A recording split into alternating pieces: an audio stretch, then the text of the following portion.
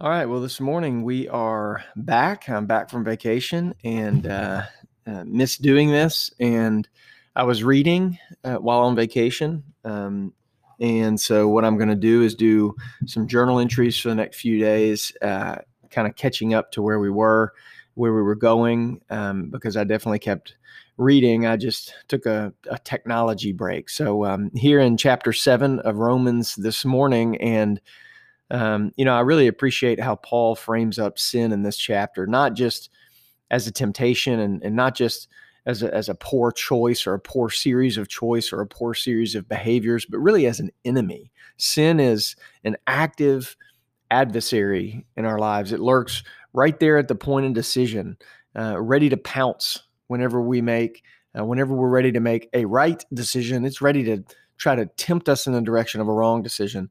Then in this chapter, I typically hone in on verses 15 through 21, but it was really this idea today that in verse 21, so I typically hone in on 15 through 20, and it's really 21, 22, and on that I honed in on this morning. I'm going to read 21. It says, "So I find it to be a law that when I want to do right, evil lies close at hand."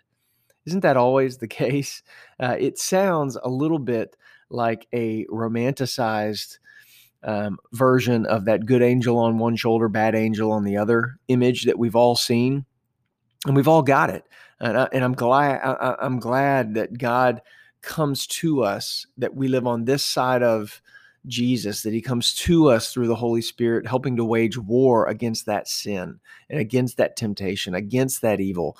And I'm so thankful that God sees me as a saint. And we've talked about this before, that he sees us as a saint who occasionally sins rather than a sinner who is trying to make his way back into being in right standing with him. I'm so thankful that we live on this side of the resurrection, this side of receiving the Holy Spirit, that God sees me as a saint who messes up sometimes. The other thing when reading this chapter, which is a little less of a chipper idea, air quoting, is the finality of this relationship with a sin. It doesn't really ever stop.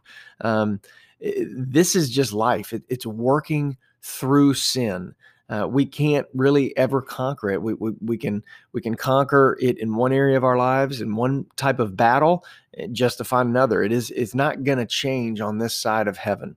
I and we should consider that a reminder, and should consider the fact that humility should really become a major part of our lives, a close friend to us, because we're going to need it forever. And that's my prayer today, that I would embrace this relationship with sin, and that I would see it not as a yoke hanging around my neck so much, but that I would see it as a road to God, that I would see the struggle as a way to develop relationship with him, and that I would continue to make peace with humility, because I am in never-ending need of God's grace, and I'm just reminded of that this morning.